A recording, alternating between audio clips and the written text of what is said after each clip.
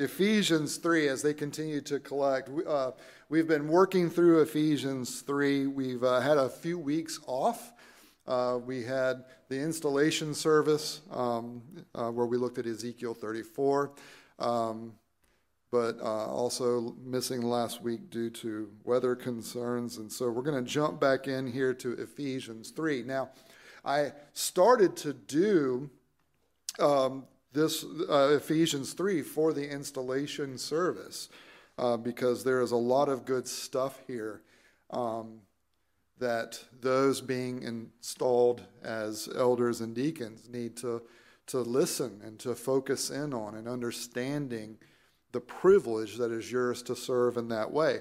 But the scope here is not merely for the officers, it is for everyone. And so officers, please do indeed listen intently as we look at the privileges described here, but also for the congregation. All of us have this new privilege in Jesus Christ, as we just sang about moments ago in that song, All I Have is Christ. It's such a wonderful presentation of the progression that describes what it means to have been brought out of darkness and into life, into light in Jesus Christ, and to celebrate who Jesus is and that union that we have with Christ and his work, leading into our opening ourselves up to his service.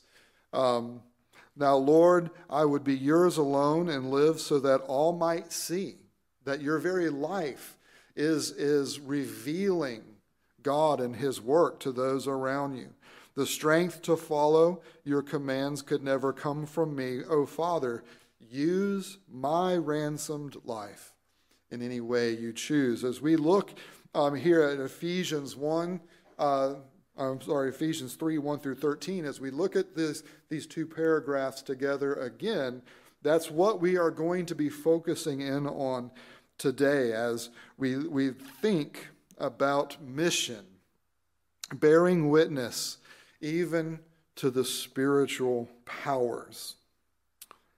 For this reason, I, Paul, a prisoner of Christ Jesus, on behalf of you Gentiles, assuming that you have heard of the stewardship of God's grace that was given to me for you, how the mystery was made known to me by revelation, as I have written briefly.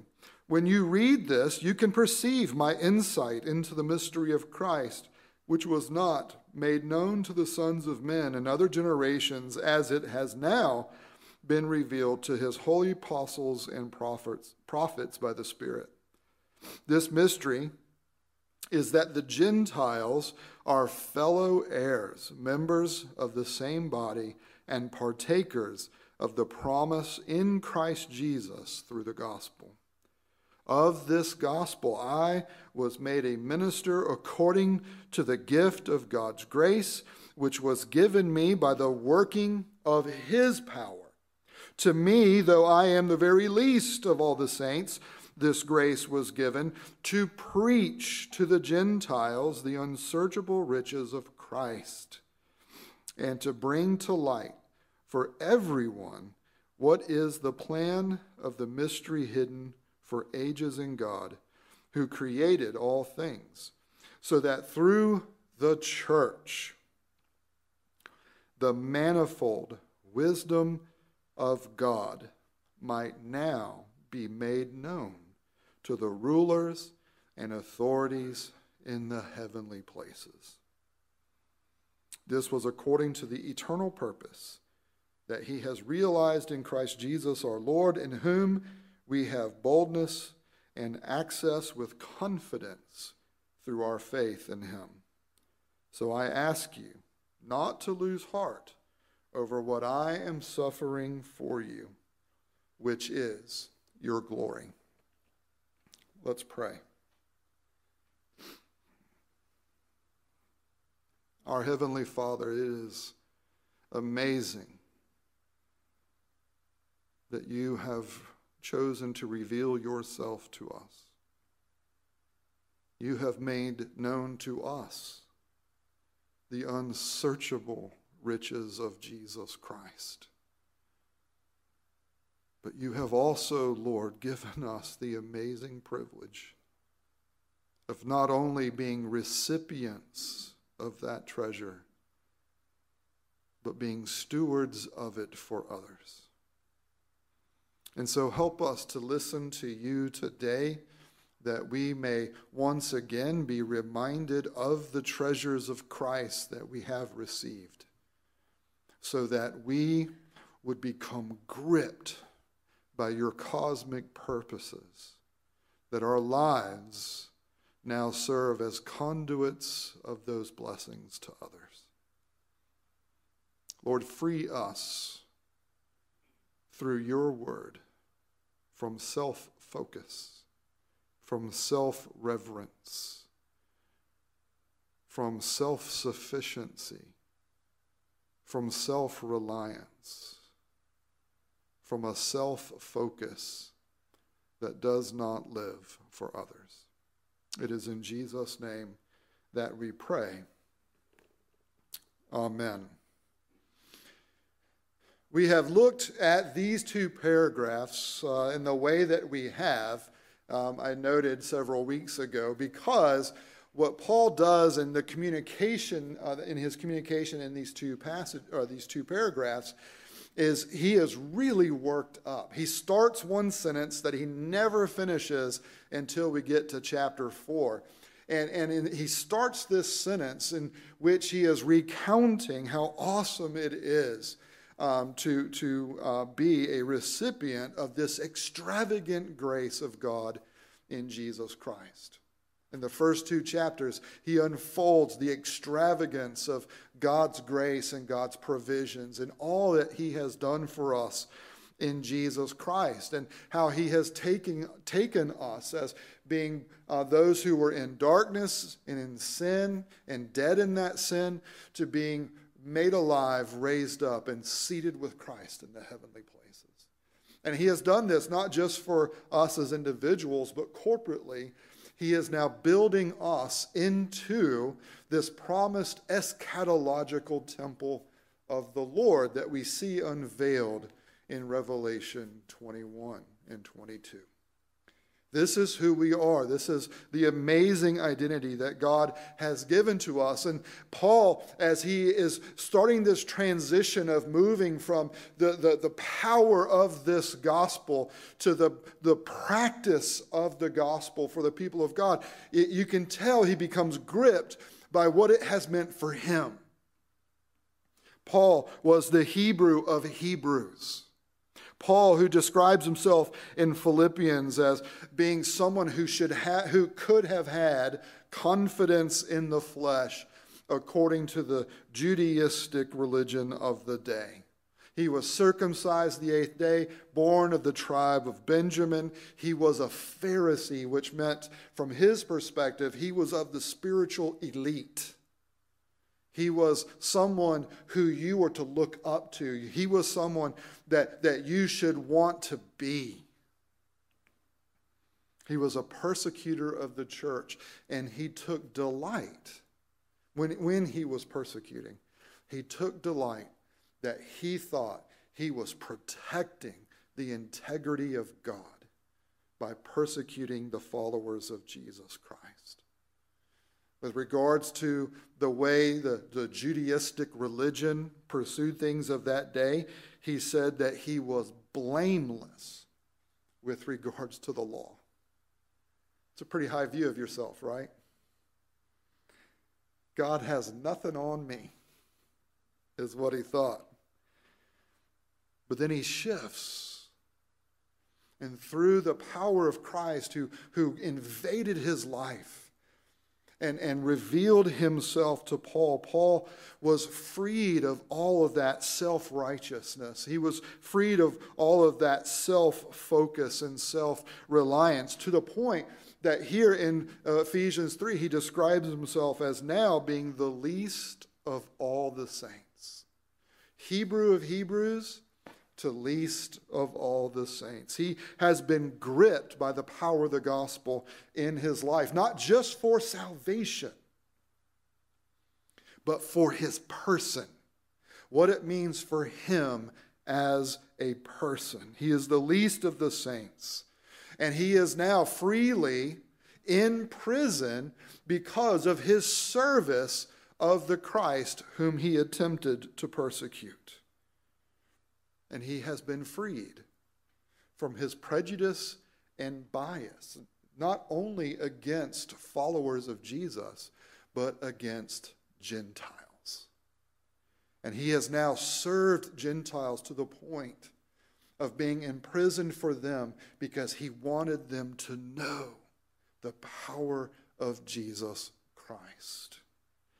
And so because of the way he is reflecting on his own a benefit of what it has meant for him to be in Christ, and as he is thinking about this to convey to the Ephesian believers and to convey to you and I just how glorious it is to be in Jesus Christ, not only with regards to what we get, but who we are made to be and the mission that we are brought into. He is reflecting over this, and his thoughts are kind of all over the map. And so we've looked at this we have looked at these two paragraphs from different angles because there's not a clear thought for thought progression through these paragraphs.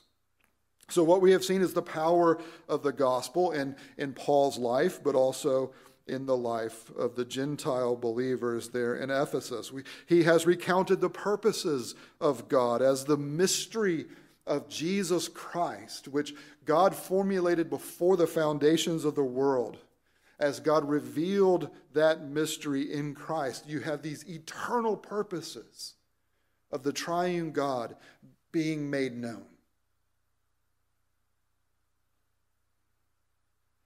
And what Paul says, the culmination of this eternal purpose realized in Christ is that Jew and Gentile have been made one in Christ with God the Father, God the Son, and God the Holy Spirit. The union and communion that has existed within the triune God for all of eternity is now a union and communion that you and I share in Christ. And not just, Paul says, not just Jews who came to embrace Jesus, but even Gentiles. Which, by the way, you and I are Gentiles. We have been drawn into the eternal union and communion of Father, Son, and Holy Spirit, and we have been drawn together into one another's union and communion. This mystery of Christ is that God has a cosmic plan in which some from every tribe, tongue, and nation are being built together into the temple presence of God.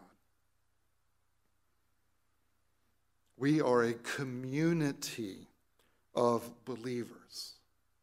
We're not just individuals who have been saved. Now, Lord willing, you have received Jesus Christ by faith. And Lord willing, you have been saved in Jesus Christ. But God's purposes is not just to save you. God's purpose is to incorporate you into himself and into one another. We are a community of faith. We are fellow heirs, he says. We are members of the same body, he says. We are partakers of the promise, he said. We don't live for ourselves. We live for one another as we live for God. We've looked at the power of the gospel, the purposes of God. We looked at the progressive nature of God's work. That God doesn't do everything all up front, all at once. But God begins a work and then he patiently oversees that work as it grows and as it develops, as the acorn blossoms into the oak tree. God doesn't just start all at once, he builds and he progresses and he moves the development of his kingdom through time. And it begins with God choosing to reveal himself. And when he reveals himself, he doesn't reveal everything, but he constantly is revealing more and more of himself.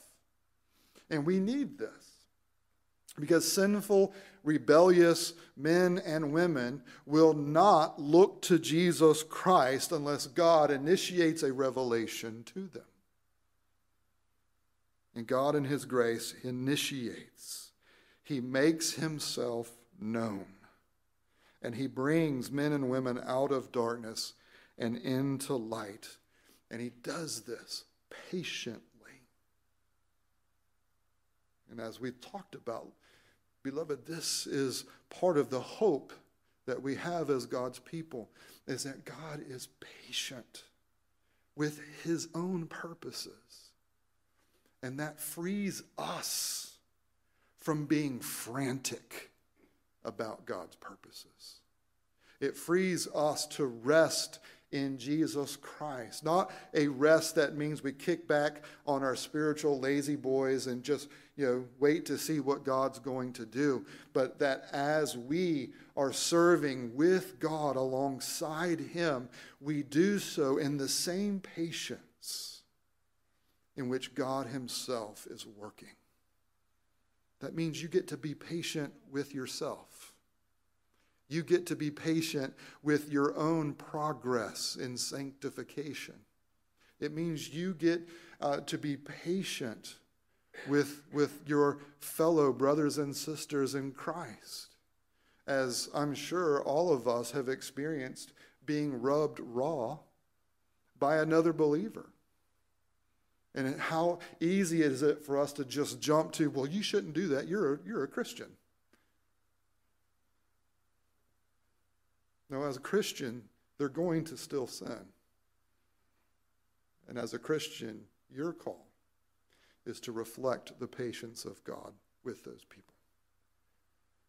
That person is in Christ. You are in Christ. That person is accepted as righteous. You are accepted as righteous. The Lord patiently grows that person until they become in fullness who God has accepted them to be. And he does the same thing with you. We don't have to be frantic about participating in the purposes of God. It is progressive. It takes place over time and through time, which allows us to be patient. So this is what we have looked at so far. We're going to close today with looking at this privilege of our participation in God's mission itself. The power of the gospel draws us into this mission, and the purposes of God are his mission. And the progressive nature of God's work is that mission is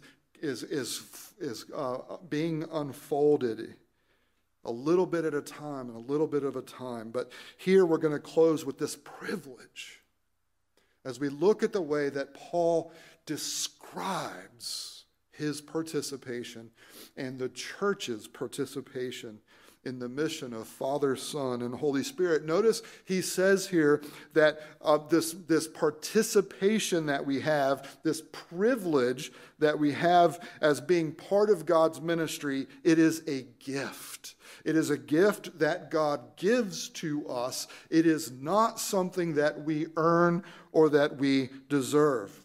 God's grace draws us out of sin and darkness, and it draws us into God's service. This is a privilege that not everyone has unless they have been made new in Jesus Christ. And it is a glorious privilege. And so I want you today, as we take a few minutes to reflect on some of the descriptions that are provided here, I want you to open yourself to what it means to be on mission with God and to let go of saying to yourself or asking yourself, okay, how does what's being talked about in the text, or how does what the pastor is talking about, how does that affect me? I want you to not think that way.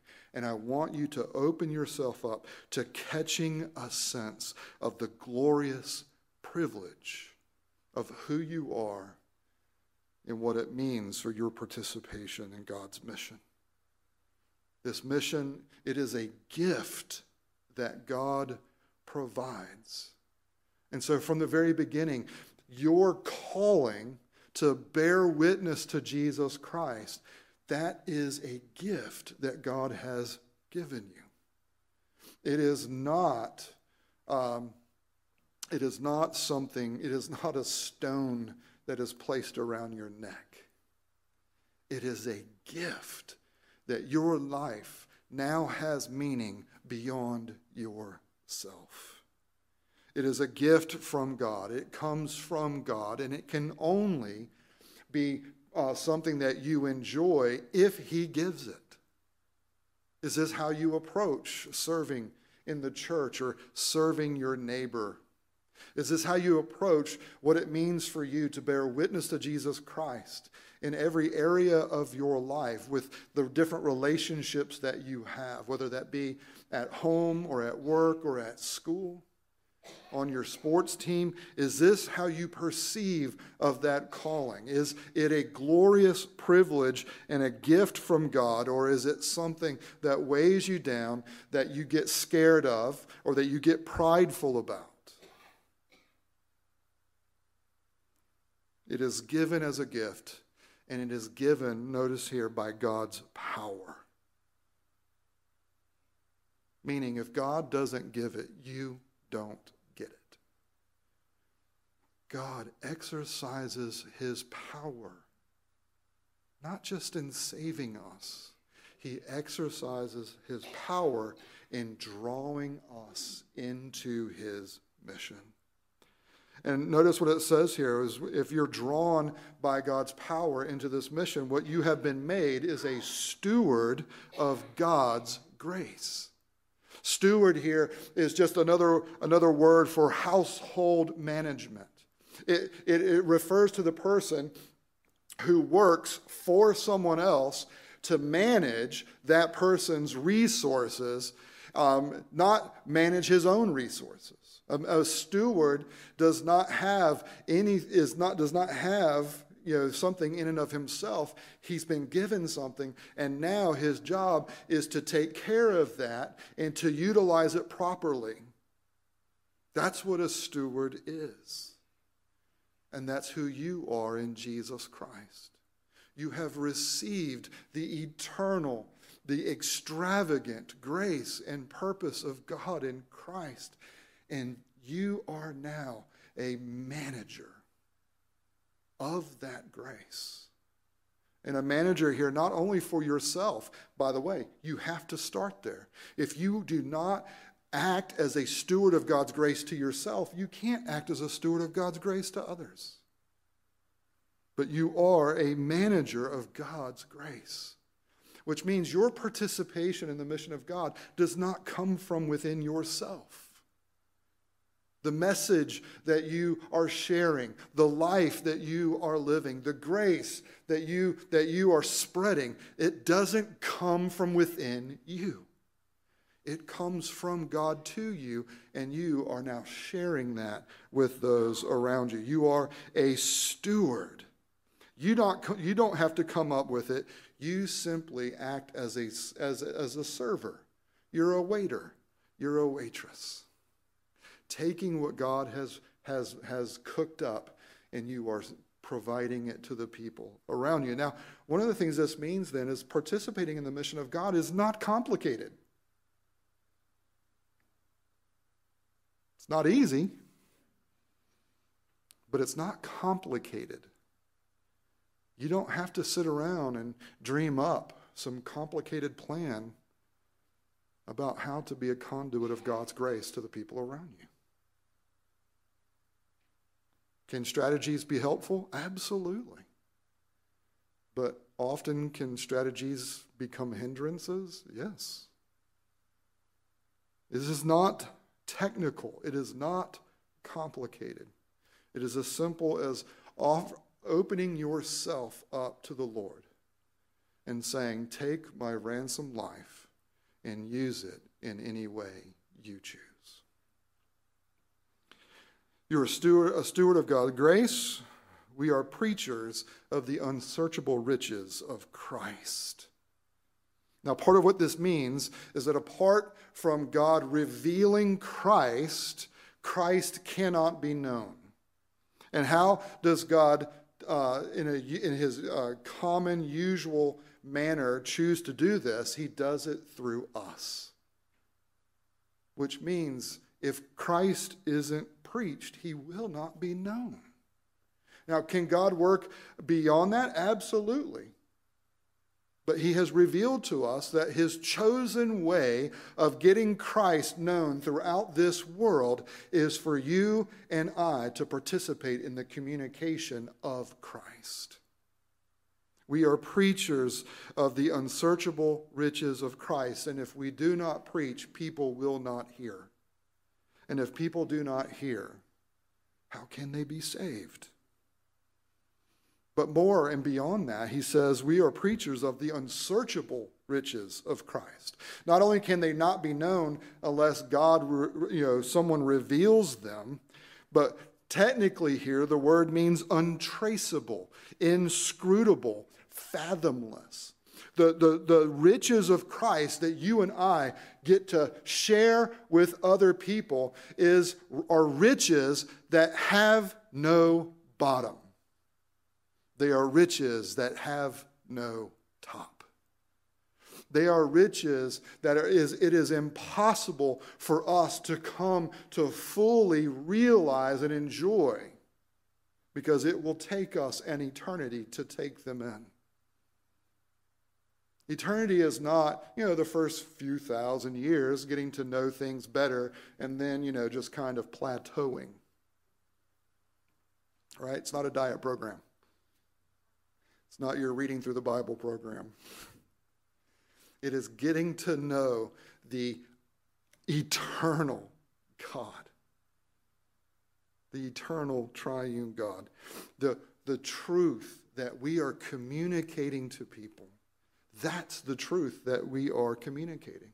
Now, does it grip you that way?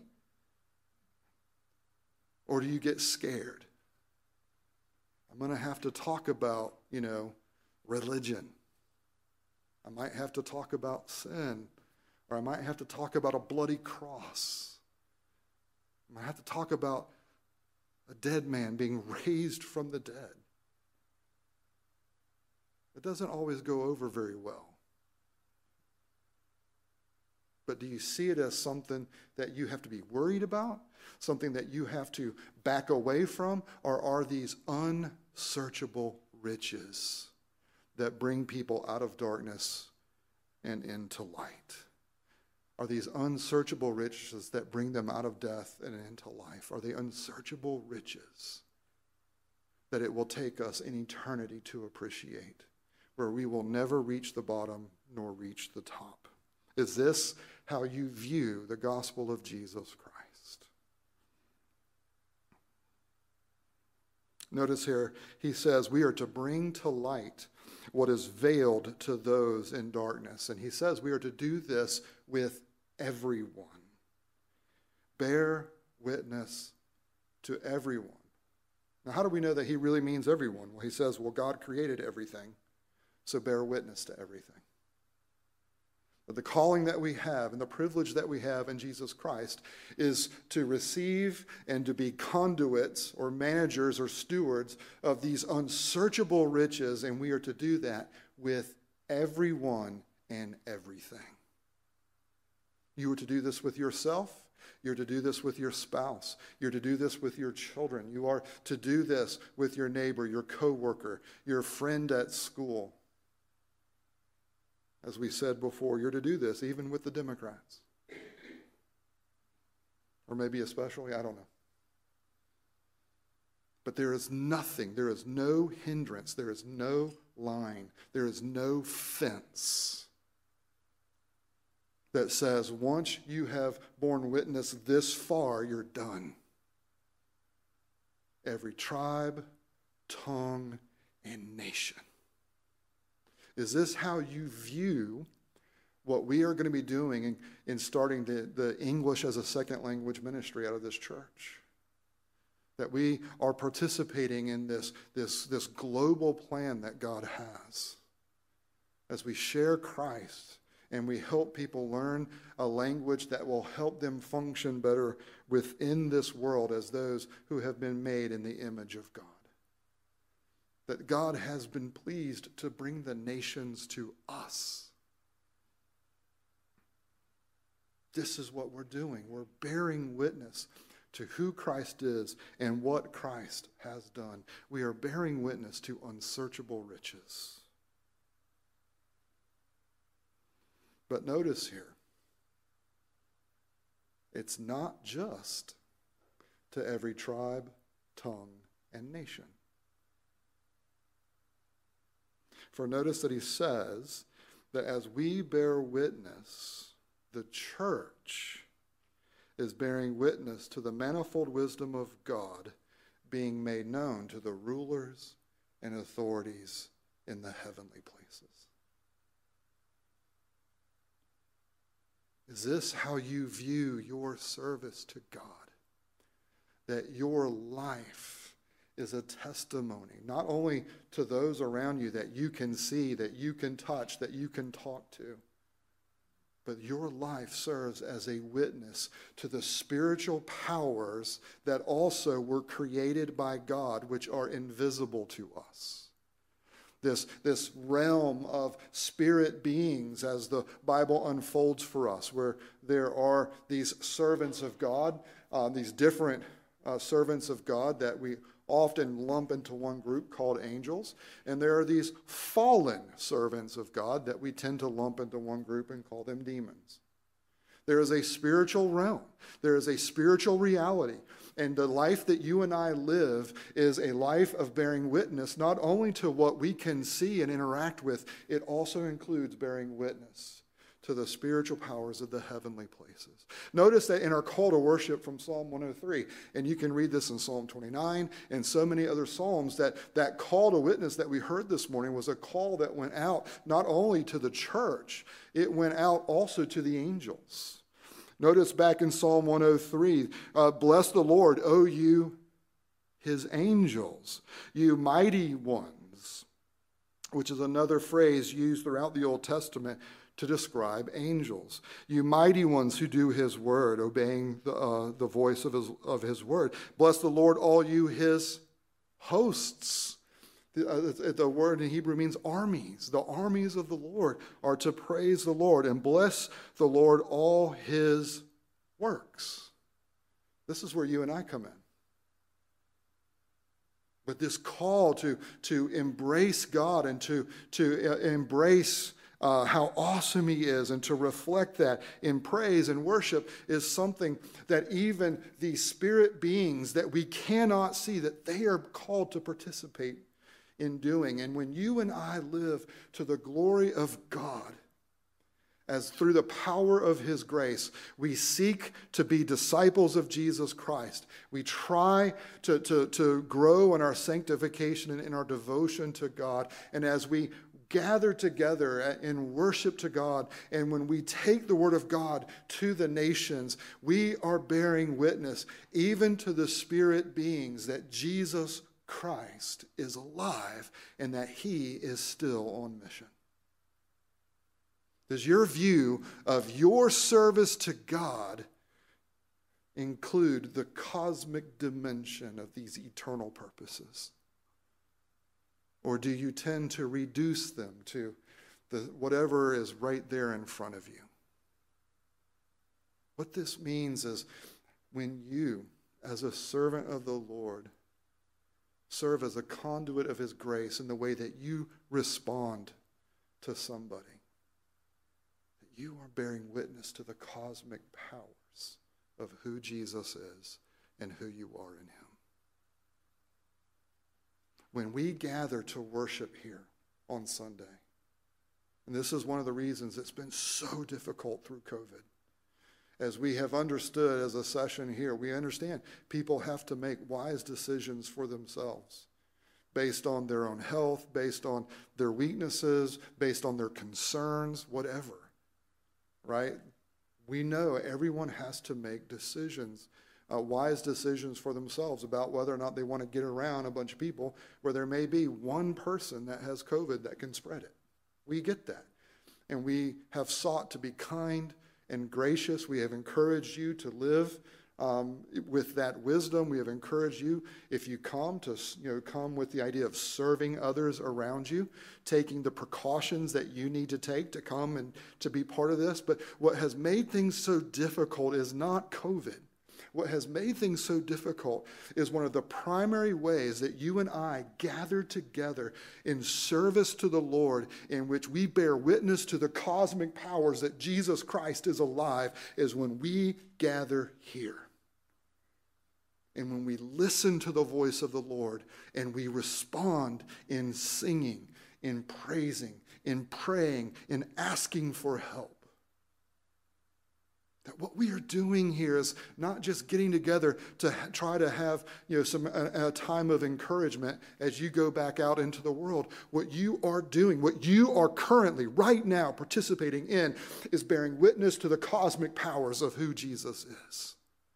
And the lordship of Jesus Christ is not just words that we declare, it is a reality that we reveal when we get together in praise and service to him. Is this how you view ministry? Is this how you view coming to church on Sunday?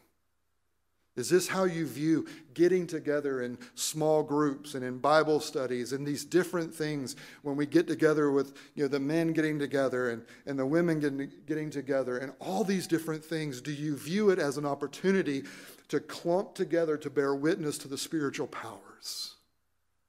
Because that is the glorious privilege of what it means to be part of the church of Jesus Christ. It is a gift given by God.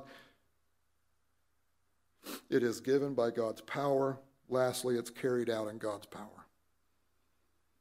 The only barrier to your participation in the mission of God is an inflated sense of your own self-importance. It's the only barrier.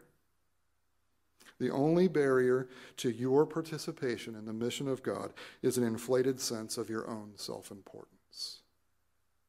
And this can be borne out in two different ways. It can be borne out in a pride that flows out of self-reliance, and it can be borne out in a fear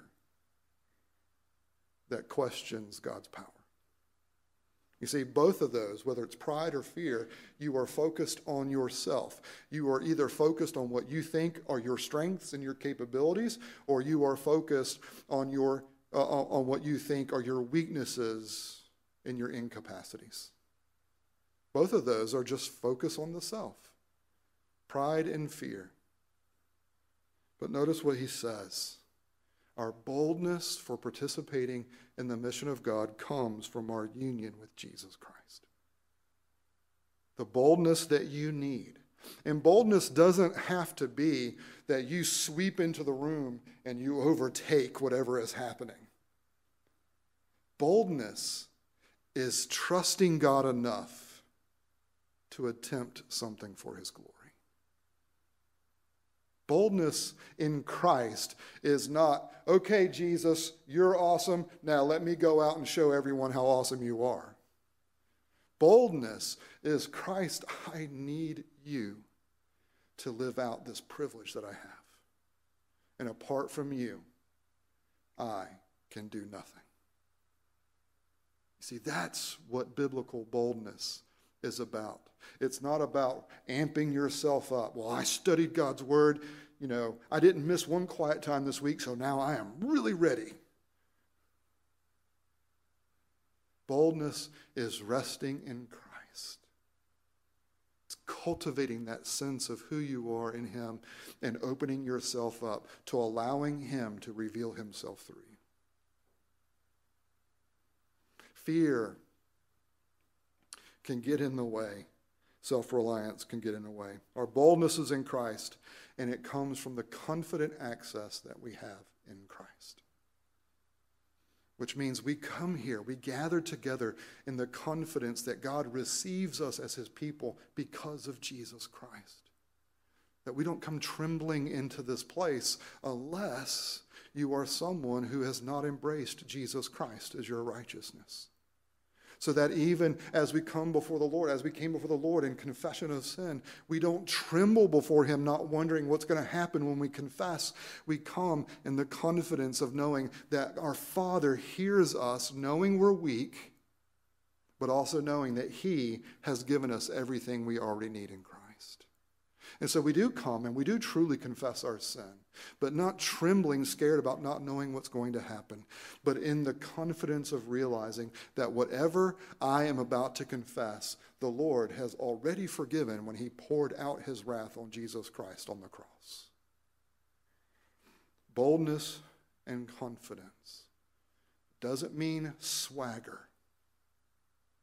It just means humble reliance upon the Lord.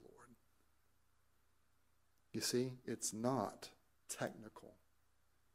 It is not complicated to participate in the service of God.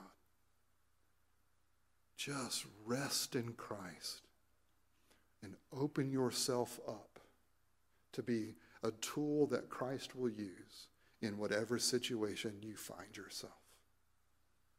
Even when you're driving down the road, even when you're playing golf, maybe especially then. No, but in everything.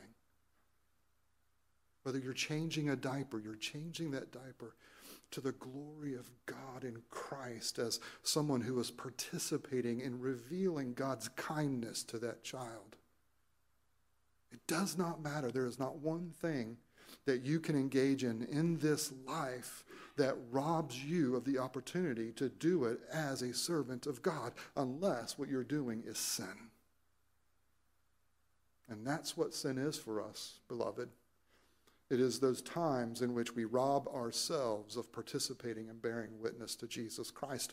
But when you take a step back from that sin and you engage in repentance of that sin and you confess it before the Lord and you preach the gospel to yourself once again and you rest in Christ in a fresh way, guess what?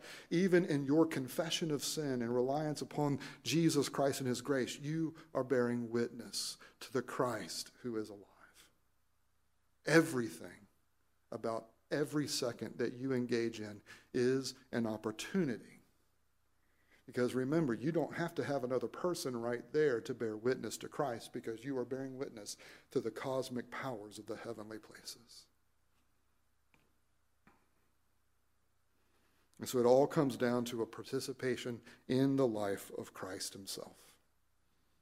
The Christ who suffered